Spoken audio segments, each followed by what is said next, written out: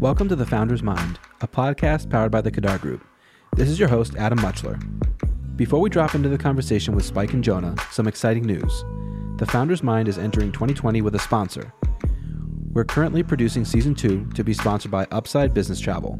We couldn't be more hyped to work with Upside, and we're looking forward to sharing more soon. And now to the episode. We have Spike Mendelsohn and Jonah Goldman. Will you hear us chat about what they're building at Plant Burger, Spike's journey as a chef, and Jonah's lifelong mission in promoting a plant-based lifestyle. Listen in as we dive into their passion for food, social justice, building brands, and beyond.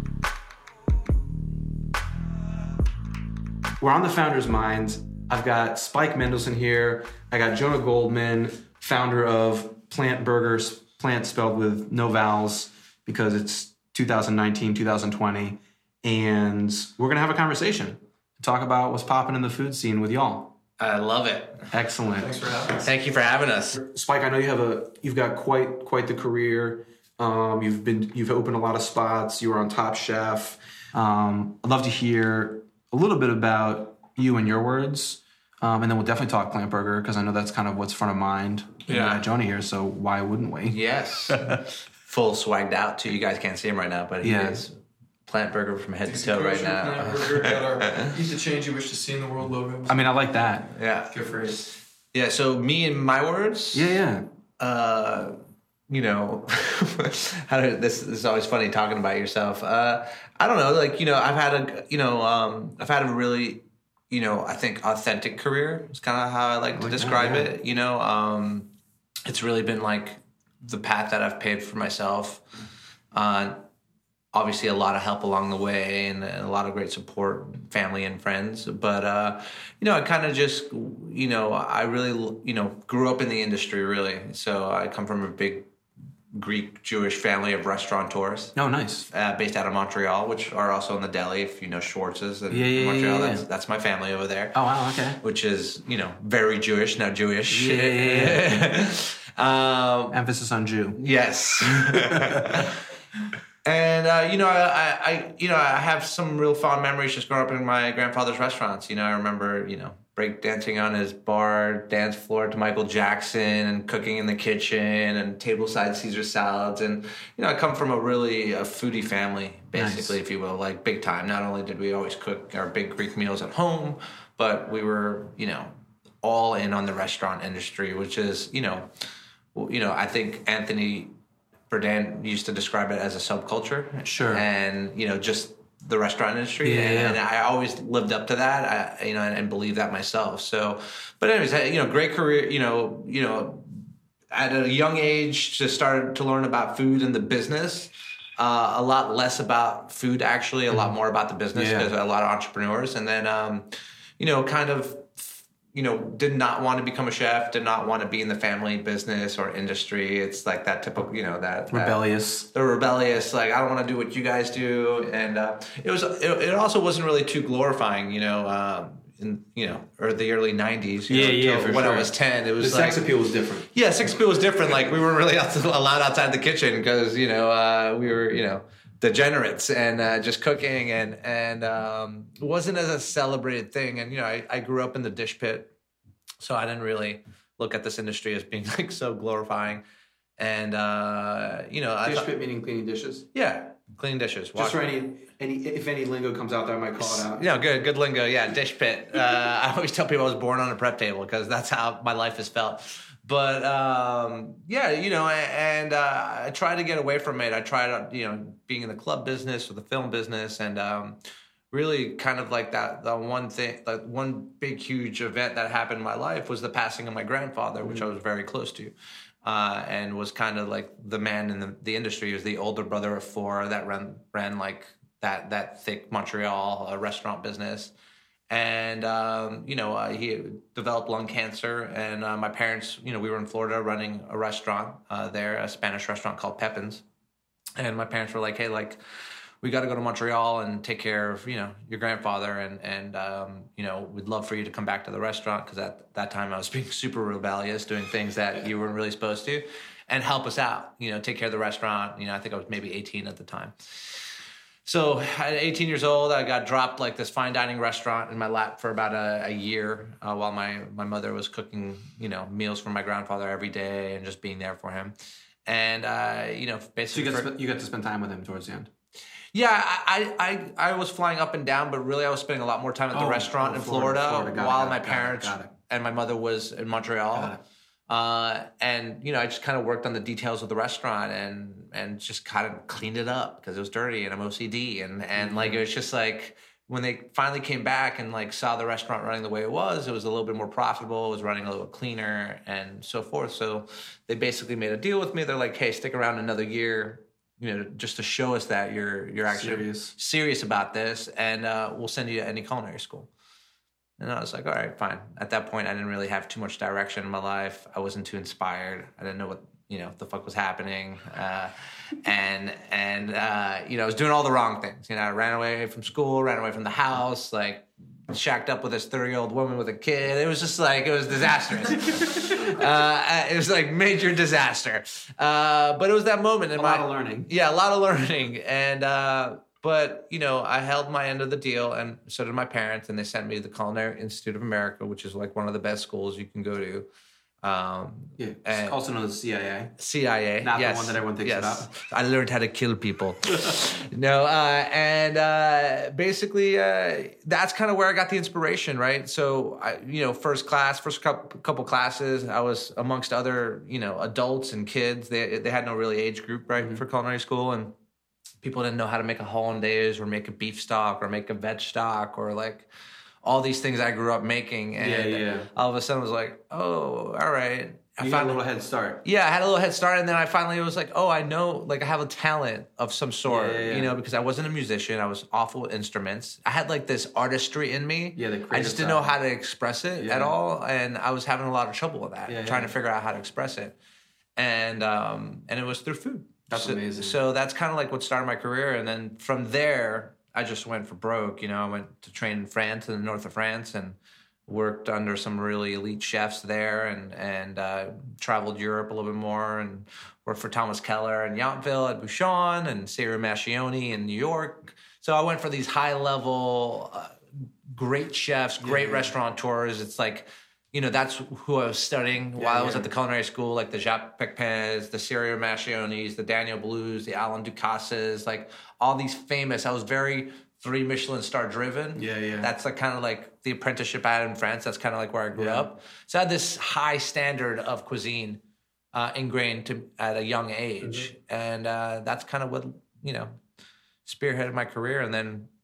the rest is history. Top Chef. Little history, Yeah. I don't know how much you want me to go in. I could talk forever, but... what's interesting, though? Like, you bring up this sort of like some of these incredible chefs, like Hall of Fame quality chefs.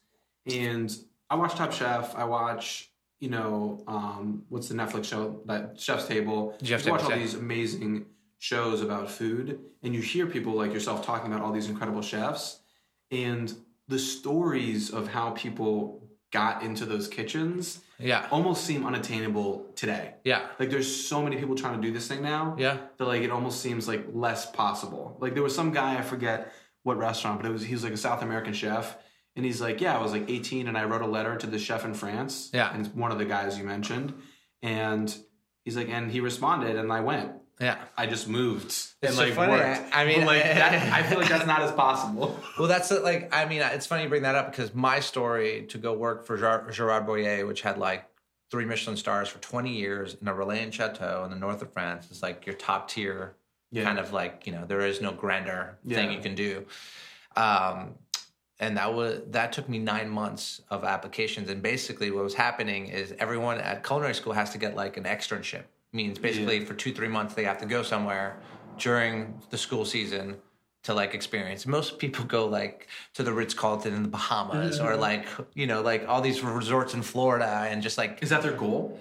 No, they just chalk up as a vacation. Do you know what I mean? Like they're like, I'm going to go somewhere where I can like to the beach, relax and have fun, got it. Basically just fill out whatever paperwork they want. And my mother told me if I was really trying to ever be serious as a chef, which at the point in school I was cocky and I was going for it, they're like, you have to go to Gerard Boyer in France. So, every morning at 3:00 in the morning, once a week on Mondays, I would call the chateau in France, and I would get them at 7:00 in the morning, and literally this kitchen would ring in this phone would ring in their kitchen. Yeah. And it'd be a French, very classic French chef on the other end. He'd be like, hello, and I'd be like, bonjour, c'est Spike Mendelsohn, the CIA. And I'd start my French thing, and he'd be like, and the first phone call was like, okay, whatever. It's like, I'm sorry, we're not accepting kids, from American schools. Yeah. And he'd hang up on me. So for 7 months straight, I made that phone call. And finally, about a month before I was supposed to get approved for externship, the French chef answered. He's like, and he goes, "Ah, putain, chef, okay, on va accepter, right?" So he basically like, "Oh, fuck, like, just leave me alone. Like, we're gonna send you an acceptance letter. Like, leave me alone. Like, we'll have you over here." And sure enough, like 2 weeks later, I get my acceptance letter from Le Carrère and Gerard Boyer and his team there. And I was just like, there's that moment of persistence that you have, and it's like, and then like that was the next level of, okay, I'm going to level up in this industry. Mm-hmm. And sure enough, I went to France, and you're only supposed to go for 2 months, but I didn't return for like a year. Damn. Yeah, so I just got lost in the north of France in the castle, and I worked through the brigade. And so they kept you on? Yeah, they kept me on. Yeah. They kept me on, and, and I was known as l'Américaine in the kitchen. Like, there's a ton of stories from that. Sure. But basically, I produced like this thick, huge Bible study of French cuisine and Gerard Boyer's cuisine, and like all the recipes of the chateau, and like every single thing that you could possibly experience it. That's kind of what I submitted to school. And that's the only reason they accepted me back after being gone for a year, because they saw how hard I worked. So they just like re-registered me, and then I finished school. So they didn't just like give you a degree after that? They should have, right? That's what I felt like. No, they want to make that money. Yeah, they want to re-enroll you for the second semester, but they really do want to make that money. Yeah. Well, it's a factory now, and that's kind of like the little bit of like the grudge I have with my alma mater, is that they really like put anybody out in the industry. Yeah. And it's misleading on resumes when you get someone with like a CIA. I'm not saying they're all like that, but like it's like, you have to really meet that person and judge them. Yeah.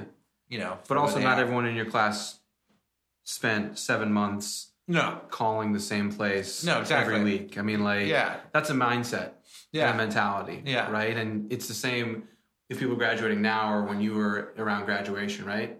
There's going to be a couple people in there that get fixated on whatever their goal is, and they're like, I'm on it. I'm calling. But I think it's important, and I appreciate you sharing that story, because I think a lot of people look at someone who's achieved the level of success or notoriety in different spaces that you have, and look at themselves and say, well, like, it's easy, quote unquote, to open up a restaurant when you're Spike. Yeah. It's like, but Spike invested a lot of time, my life, in getting to a place where you can double down on the work that you've done, or triple down on it. Yeah, absolutely. And I often tell people tell me like what's like how to get in this industry and how to decide if like it's for me. And what I tell them before anything, always before even going to school or investing in a restaurant or anything, I was like, go work at a restaurant for a year. Yeah, and like do some dishes, work on the line, ask to tour around and do a couple other jobs and see if it's really you. Because again, like that subculture we talk about, it really is that. It's a different human being that can, in general, just service other human beings. So that's number one, right? Whether you're a server or you're cooking someone's meal or you're bussing someone's table or you're washing someone's dishes or you're taking someone's reservation, it's like a service. Yeah. And that takes a certain type of wiring in a human being to be in that industry. So like getting that like vital experience of just on the job before investing in anything is like probably the most important thing. The first step is do that. And it's physically brutal. My wife has always worked in offices. Yeah. Which she is, and this is subjective, but I have some objective evidence by other people in our lives and strangers that she's a really good baker. Yeah. And she never went to school for it. She's just a very good baker, and she's very committed to working on her baking skills. And when we came back to DC in 2015, our whole thing was, what's the thing that we can't stop thinking about, right? The thing that we want to do. And for her, it was, she wanted to try working at a bakery. For me, it was coaching, and I'm still coaching. Yeah. And she walked into 5 bakeries. She got 4 interviews, and she got 3 offers where they would pay her to be like a pastry assistant. Yeah. Right? And our calculus was, do you want to pay to go to school, or do you want to try and do this thing? So she tried to do this thing, and she worked in 2 different bakeries for 4 months. And she learned way more than she would have learned in the classroom. She learned more about her interest in this space than she would have learned in the classroom. She also learned that it's a brutal industry physically. Oh, yeah. And so you got to be like 300% interested. Yeah. And you have to have the fire that carries you through making 200 pie crusts in like 24 hours for Thanksgiving orders. Oh, yeah. Oh, yeah. Like, dude. Crazy stuff. Oh, yeah. You know? It's intense. So you went to CIA, you were in France. How did you go from, what kind of took you from the work as a chef into how many different food business, like how many restaurants do you have now? Different brands? I have We the Pizza, Good Stuff Eatery, Santa Rosa Taqueria. Those are like the restaurant fast casual brands under the Sunnyside Group. Then we have Plant Burger that we just launched, which is super exciting. And I feel like it's the accumulation of everything I've done. What? At the Whole Foods in Silver Spring? At the Whole Foods in Silver Spring. Just so people can come check us out. Coming to Whole Foods near you soon. Okay, I like that. We've got a lot of locations on the docket, so we're excited about that and our partnership. And we'll get to more of that in a little bit. But yeah, and then I have a consulting, part of my brand as well, and I have Vim and Victor, which is a restaurant in Springfield and in the St. James Sports Complex. Oh, nice. Yeah, super awesome. It looks amazing. That whole setup, massive. Holy crap. Yeah, we'd love to have you come check it out. Yeah. But yeah, and then some other side stuff, some other restaurant that we've closed. But in general, I think what I like to always like highlight on my career and is I've done a little bit of everything in the industry, which has been fun, right? Yeah. And it's kept things very creative for me, and like you said at the beginning, it's like you get distracted and you want to do all these different things, right? Yeah. So for me, that's kind of like the thing. Like I like to do a lot of different projects, and as I get older, I want to probably focus a little bit more on certain ones, that's why I think we're really excited about Plant Burger. But yeah, I've done anything from 3 Michelin star dining and French restaurants to, fast casuals to Top Chef and Iron Chef and consulting and catering. And like, I've had a really wealth of experience in totality in the industry, which has been a lot of fun for me. And that's kind of, I think, what makes me different. I haven't really just picked one lane, like, hey, I'm going to get 3 Michelin stars and do fine dining restaurant for the next 15, 20 years. Yeah. I've kind of, I'm lucky to have the opportunity to kind of chop it up a little bit. Yeah. So and it matches your personality. Yeah, exactly. Matches my personality, and I've always been a giving person and wanted to reinvest in the people that have shown me support in my career. So that's kind of like where the policy part comes into play. Yeah. So it's good. Like I feel very blessed to be where I'm at in this day. It's a hard industry, and not many people get to like get out of the kitchen and maintain. Yeah. So, and DC has been like, I feel like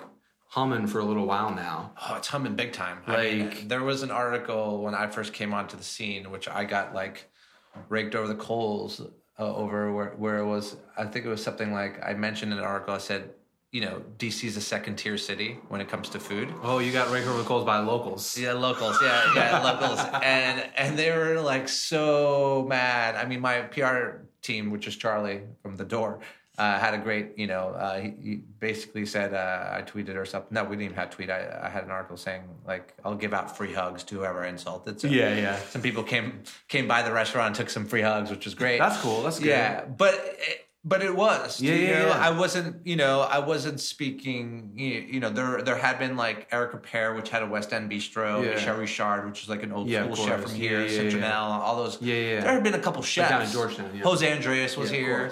There had been a couple chefs.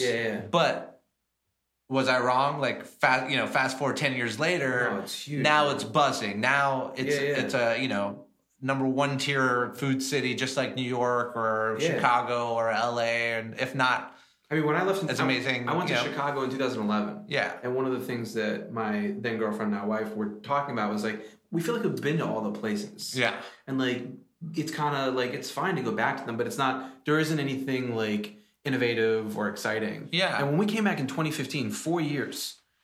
dude, Bad Saint was popping, Roses was popping. Exactly. Like, all of a sudden, there were all these places that were popping up, and they were, like, hits. Like, people, like, loved them. Bon Appetit loved them. And we're at the WeWork on 14th and Florida. We're, like, above Maidan. Like, a Michelin star restaurant. I think we're sitting above the hostess area right now. Yeah, I mean, like... I think we are literally above a 1 Michelin star restaurant right exactly. now. You know, like, there's a lot more happening. Lots more happening. A lot of entrepreneurs. I mean, when, you know, the previous administration got elected, you had, like, a renaissance of young people coming to the city, Republican and Democratic alike, all with these big ideas, all these chefs, you know, I remember like every chef's wanted to be in DC. Like I got tons of calls about what's the scene like there, what's going on.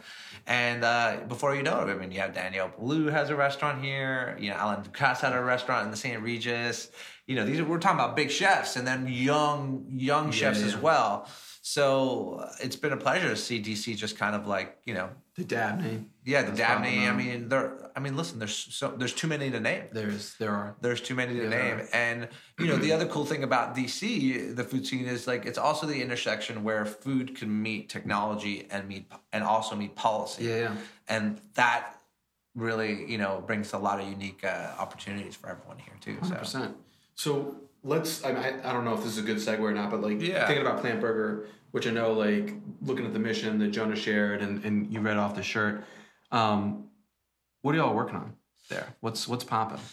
Yeah, I mean, like, you know, Jonah, I'll let you tap in here because I've been talking, but in general, I mean, we're working on changing the world, not waiting for it to change. I'm teasing Jonah because does that song play every time you walk in the door? Well, it was unbeknownst to me while we were watching a UFC fight the other night. Out of nowhere, Jonah goes, I really hate that John. Well, hate's a strong word. I really dislike John Mayer. I'm like, okay. We're like, all right, well, and we were like, why?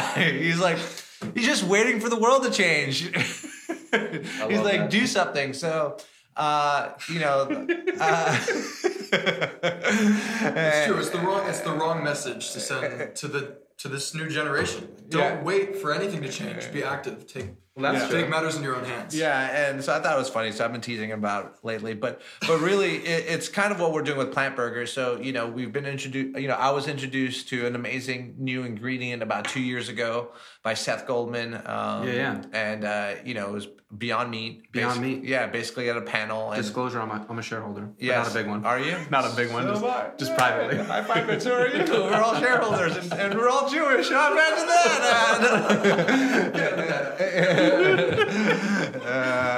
All right. So we're for a guy that is in the burger business, and loves burgers, loves meat.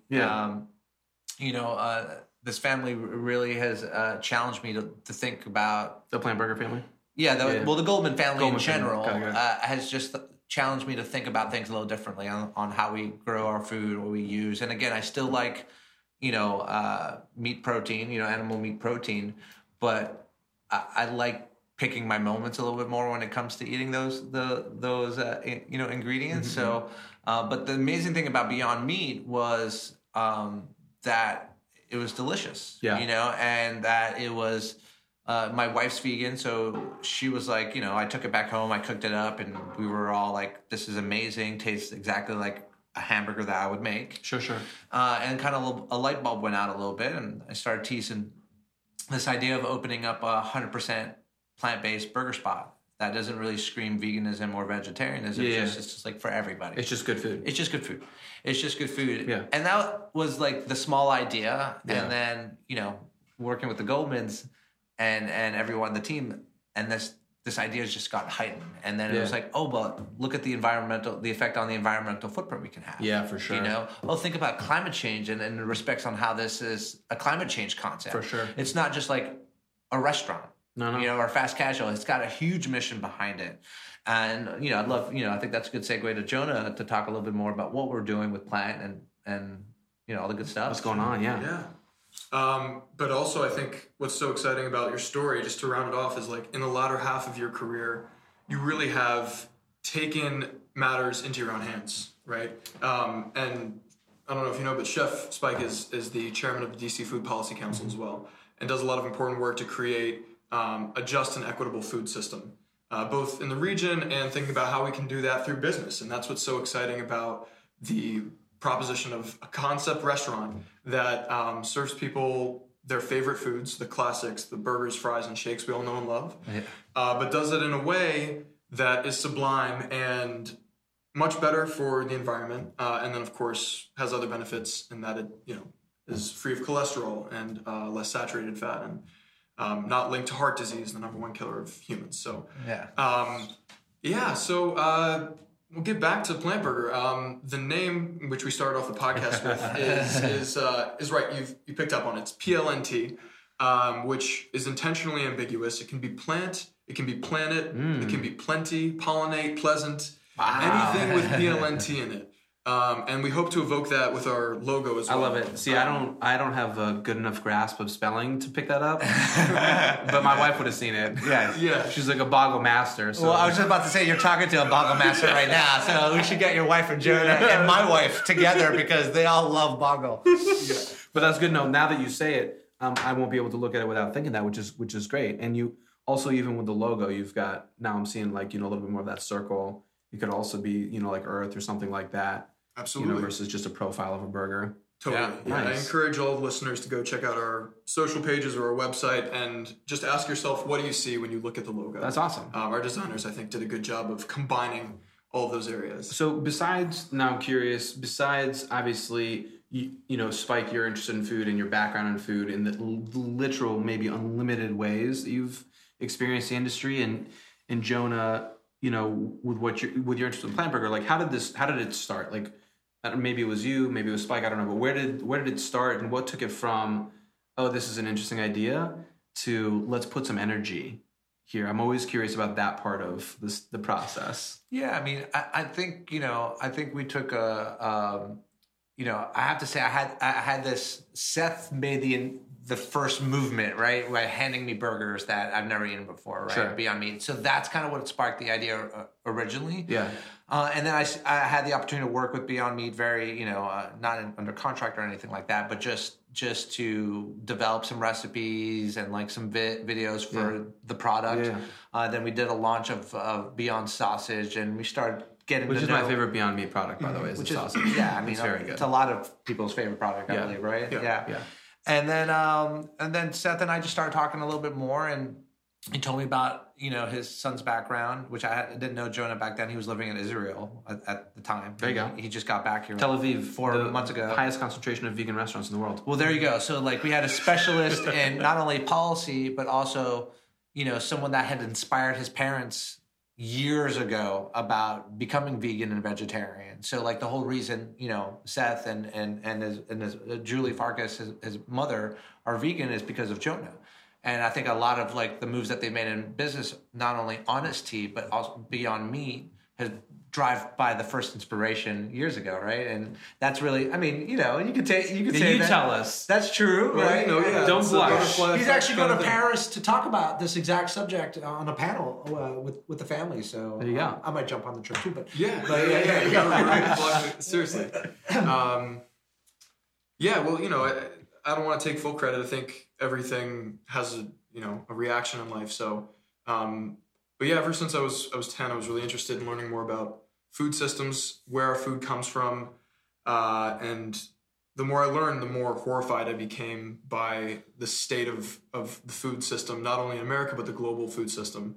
And so, I made it a point to try and live by my values and work through agriculture and through policy, at least through my academic and then professional career, for a healthier, more resilient, and just food system for all. And so, along the way, I worked for great companies like an early Beyond Meat in 2013, and then on farms and with Michael Bennett in 2015 and politicians. And then I moved to Israel, where I worked in sustainable agriculture. I worked in compostable packaging for a company that develops and designs compostable, flexible packaging, essentially to replace single-use plastic. And it had always been, a desire of mine to help build the vegan McDonald's, or to build a plant-based fast food chain. And so, I had met Spike around a year and a half ago. And this had is fast. I like this. Yeah. There's a spot up now already. Oh yeah, it's done. And so we'd been teasing out the idea a little bit, but finally I had the chance to hop on a call with Spike and with the rest of the founding team and kind of talk about what it would look like and start getting creative. And how do we realize this idea? How do we implement it correctly? And that to me was just the most exciting conversation. And not that what I was doing wasn't also captivating. I really do believe that we need better packaging and more ecological solutions to packaging in our food system and in our fashion industry. But nothing really excited me like when I was speaking to Spike about the idea of giving kids seed packets or trying to help people who just love a good burger and they're conscious of the health and environmental impacts, that same experience that they're craving, but without the other negative downsides. Yeah. So you give seed packs at the restaurant? Well, yeah. So that's part of our mission. Is we have the Sprouts meal, and the idea is like instead of the toy. Instead of the toy. Instead of a plastic toy. Dude, I love that. So we give seed packets, and you could go on our website and learn about how to plant or what to plant. Yeah. And basically, it's like plant a seed and see what sprouts. We don't really tell you what's in the package. It's like a surprise pack. You have to grow to see it. 100%. So that was just our way of just kind of. It's funny that you say about the McDonald's thing because 5 years ago, before I was into any food policy at all, Chef Action Network, which is a James Beard funded program that takes chefs and musicians and puts them on these boot camps. Excuse me. To learn about how to have their voice, right? Yeah. And I think Jack Johnson was actually in my group, which was super crazy because I'm a big fan of his. But I remember we were going. Any problem with Jack Johnson over here? Not the no, I don't think I think he's clear. Actually, he was. He's against plastic, so that's Jonah loves that. So and the funny thing is we were all going in a round circle on why we're here, and the question was why you're here at this boot camp, and the thing that just spilled out of my mouth, and I don't even know why I said it. I was like, oh, I want to take McDonald's down, and that was kind of my statement in policy, and I was like, okay, I think I'm gonna get killed now in the next week. It's I'm on record trying to say I want to take McDonald's down. But what I was trying to say is that I was a huge fan of McDonald's growing up. My grandmother used to take me there. It was a memory I had. I used to get a toy myself. I used to eat this burger. For sure. And this Big Mac. It's a nostalgic. I mean, it's culture. It's a culture. In the United States, it's culture. It's culture. Absolutely. Yeah. But we really depend on the people that are driving culture. Yeah. To actually make it right. Yeah. Right. And I think, unfortunately, McDonald's has done a disservice to the food industry in so many ways, and it's trickled down. Mm-hmm. Right. And they've also packaged it up with a lot of ads to kids and this happy lifestyle. Yeah. And the truth is, and hopefully, they're making moves within the company to kind of change this. Yeah, right? For sure. Is what they're serving people isn't really great, and that the way it's grown is not really great, and it's not sustainable, right? Yeah. So the idea of being able to enter the burger space and be part of this better burger movement. I did it with Good Stuff a long time ago, right? Sure. A lot of local foods still animal meat and all that kind of stuff, but our food's elevated there, right? And we source, this plant burger is just doubling down even more on building this new culture and awareness about our planet, which is so fun. So yeah, I think it's huge, and I think Jonah, you mentioned that there are so many components that go into making things better, and it's not just the ingredients. You even talked about the packaging, and your work in Israel. It's going to take a lot, right? And I always go back to any kind of change. I always go back to, and I'm not a super fit person, but everyone knows overall the things that you need to do to be really healthy and really fit. Yeah. And it's not one thing. Right. And it's not even 2 or 3 things. It's a lot of things. Yeah. Right. It's hydration, it's sleeping right, it's eating the right things, it's working out, it's doing the right kinds of workouts and more than one kind of workout. And when I think about the planet and when I think, or even business, there are all these little things that you have to do. Yeah. And you have to do them every day. Yeah. To achieve those results. So this as a business sounds like you get to play on multiple levels. You got the ingredients, like you said, you have the story, like the Sprout meal. Yeah. Right. So there's an educational piece. You get to choose the vendors that you work with. You get to choose the materials. I'm assuming that you get to bring in. Yeah. Oh, so yeah. I would love, like, just curious. So you had that call a year and a half ago, and maybe even from your perspective, specifically, Jonah, like, what's the process been like? There was this call. When did things start getting real? That was the moment, I think. Yeah. I mean, it had been leading up to that Okay. for some time, but I really believe that the potential for a huge impact with what we're doing at Plant Burger is unlimited. And that was such a phenomenally exciting opportunity for me to dive headfirst into what I've always loved, which is the food industry, my favorite food, which happens to be burgers, and trying to democratize something that really hasn't been available or accessible to the majority of the population for a very, very long time. So what are you democratizing in this situation? Plant-based foods. Okay, good, cool. Yeah, and for the longest time, I grew up vegetarian, and my family, I converted them all, as you heard. When did you start when did you start this process as a vegetarian? At 10 years old, I visited an animal sanctuary, and as a child, making the connection between how amazing and fun animals are and how lovable they are as creatures to the fact that we eat them was pretty traumatic. And then I had access to YouTube, which for a curious 10-year-old is potentially traumatizing. And so you can imagine. I mean, it was. I've seen the Netflix documentaries with slaughterhouses. Yeah, It is not pretty. No. Yeah. No, not at all. And when you're that young, you see things very clearly. And so I just saw this dissonance in society that people love their pets. They would never dream of harming animals. And yet our industrial agricultural system is responsible for, and we're complicit in what amounts to, confinement and torture and slaughter of billions and billions of animals every year. Yeah. And so that, as a child, is really difficult to wrap your mind around. But it struck me that I can do something in my life to kind of try and live up to my values, which is to stop eating those products, or to be conscious about where those products come from and ensure that they come from the right place, which is a perspective I've adopted later in life. But to me, it seemed clear as day. Like, if we love animals, why would we want to, raise and slaughter them? And I had a really radical and extremist point of view growing up. And as I've... Like as a 10 and 11, 12-year-old? Even through 18, you know, and some would say even today. But I think I've become a little more realistic and moderate. He's been at the climate march every year. March. It depends on what lobbying firm you ask. Yeah. So no, and but what's so cool James about Fonda this, and Jonah are like this. What's so cool about this restaurant and this moment in time is, for the first time ever, a couple things. For the first time ever, I believe, veggie burgers don't taste like crap. Not only do they not taste like crap, they taste really good. Yeah. Some would say indistinguishable. We serve a lot of people who don't realize that they're eating a plant-based burger, and they come to us saying, "This is the best burger." You can feel it right here. The fat hits you right in your sort of throat. You can feel the fat from meat. Yeah. Well, so that's and what's so also thrilling about the moment in food technology is now we know, okay, we can create something that tastes like meat using plants. So why can't we create something that tastes even better?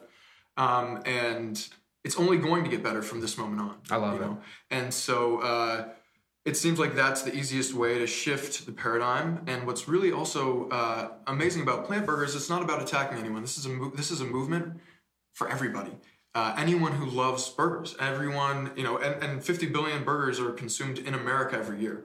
And there's clearly an environmental cost and a health cost associated with that. And so we're not attacking anyone's choices. We're not telling people to become vegan. We're not telling them to become vegetarian. We're inviting them in for a burger that every single bite you take, you should feel good about, because you're saving a huge volume of water, a massive amount of land, huge amount of greenhouse gases. And we tell people, it's 99% less water, 93% less land, 90% fewer greenhouse gas emissions, 100% less animal. And so it's just less complicated. But what's so interesting is, it's such like we talked about, it's a huge part of our identity. It's a part of our culture. It's literally in the States. When we, in the States and in a lot of parts of the world. Yeah, for sure. And so people are so deeply attached to it, we can't separate. We shouldn't even, I don't think at this point, attack it, because we're going alienate everybody. Yeah.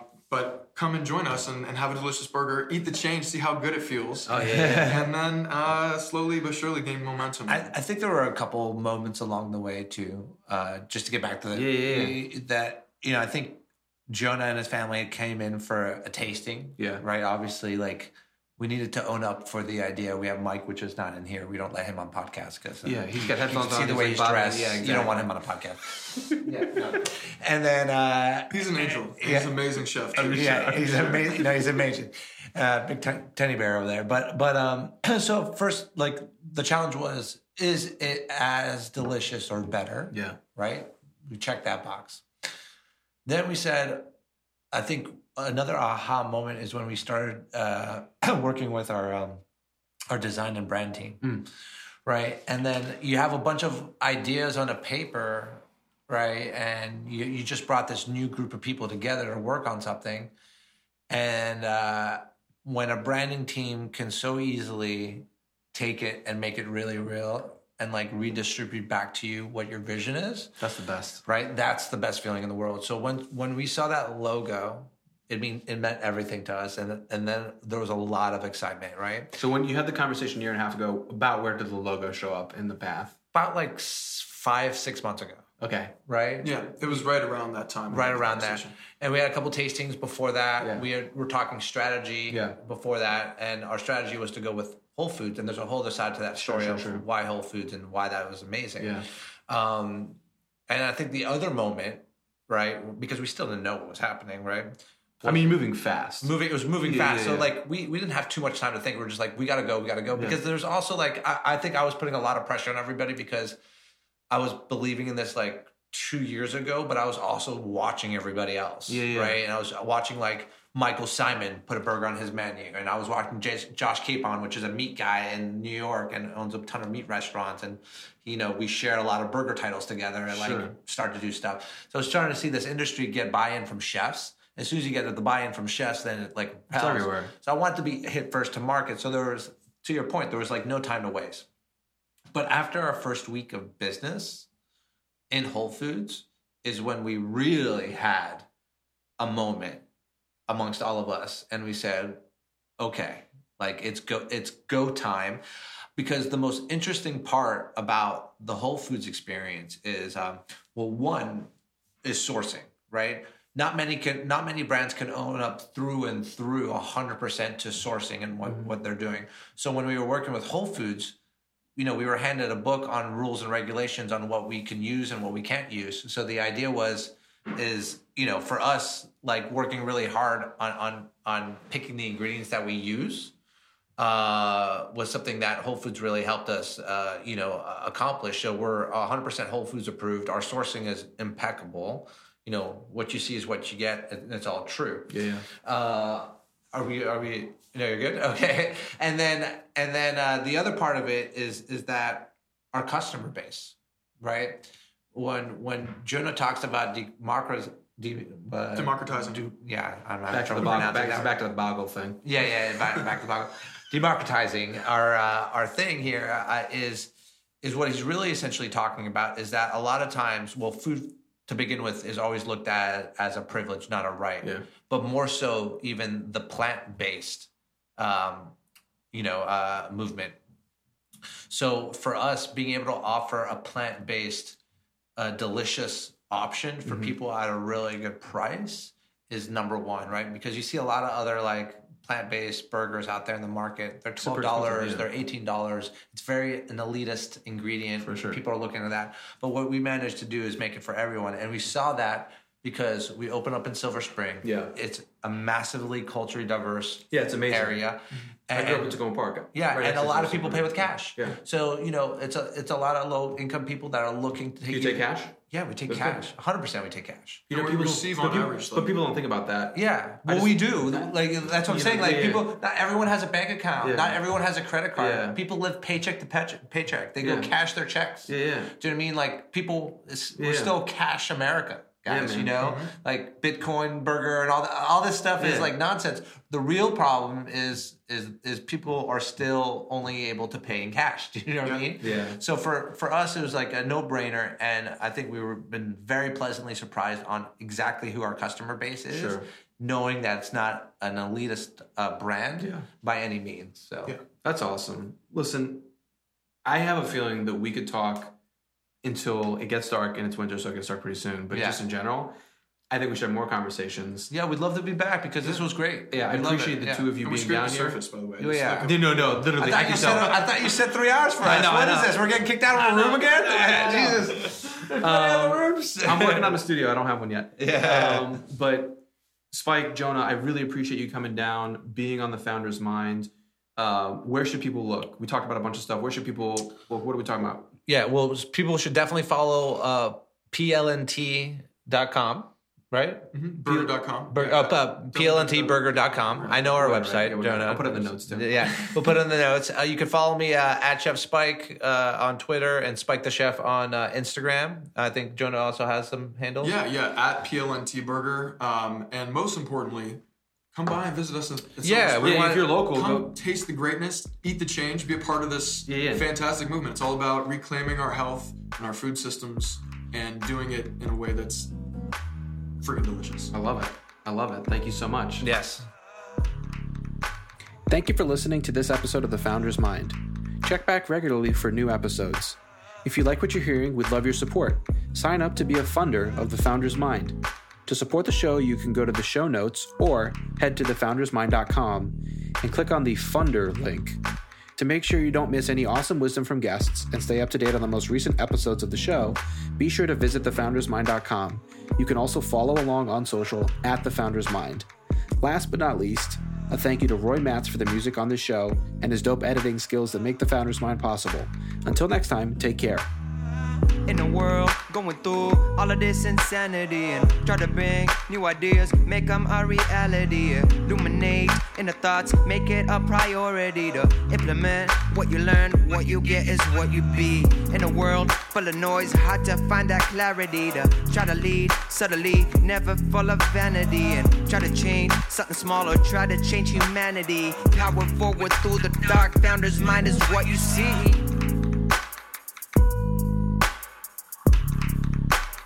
Founder's Mind is what you see.